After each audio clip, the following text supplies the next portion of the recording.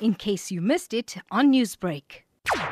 We create a platform for Palestinian children by, first thing we did a calendar that in every month we have a story of a child trying to send his message and send his story to other people around the world. We had it in more than one language. We had it in English, in Arabic, and also in Italy.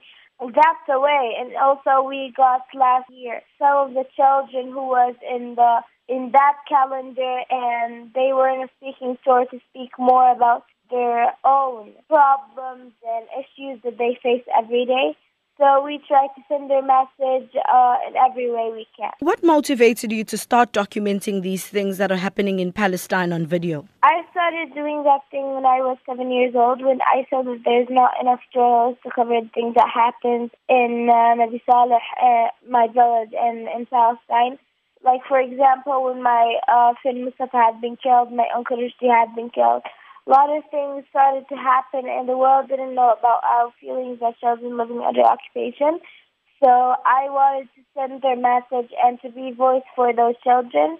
So I started documenting what's happening in my village. Janna, take us through what your experience was being interrogated by Israeli soldiers. Being interrogated by Israeli soldiers, of course, it's a really hard experience because I was coming back from Jordan and they stopped me on the border, interrogated me for 2 hours. Only me, they didn't let my uncle be with me because I was traveling with him. And then they started to ask me questions, and after 2 hours from interrogation and an hour of waiting, they let me go home. What did they say was the purpose for them keeping you under interrogation? Because in the Israeli law, if you're 12 years old and up, you're not a child anymore, so they can arrest you, interrogate you, treat you like an adult or like a criminal because of being Palestinian.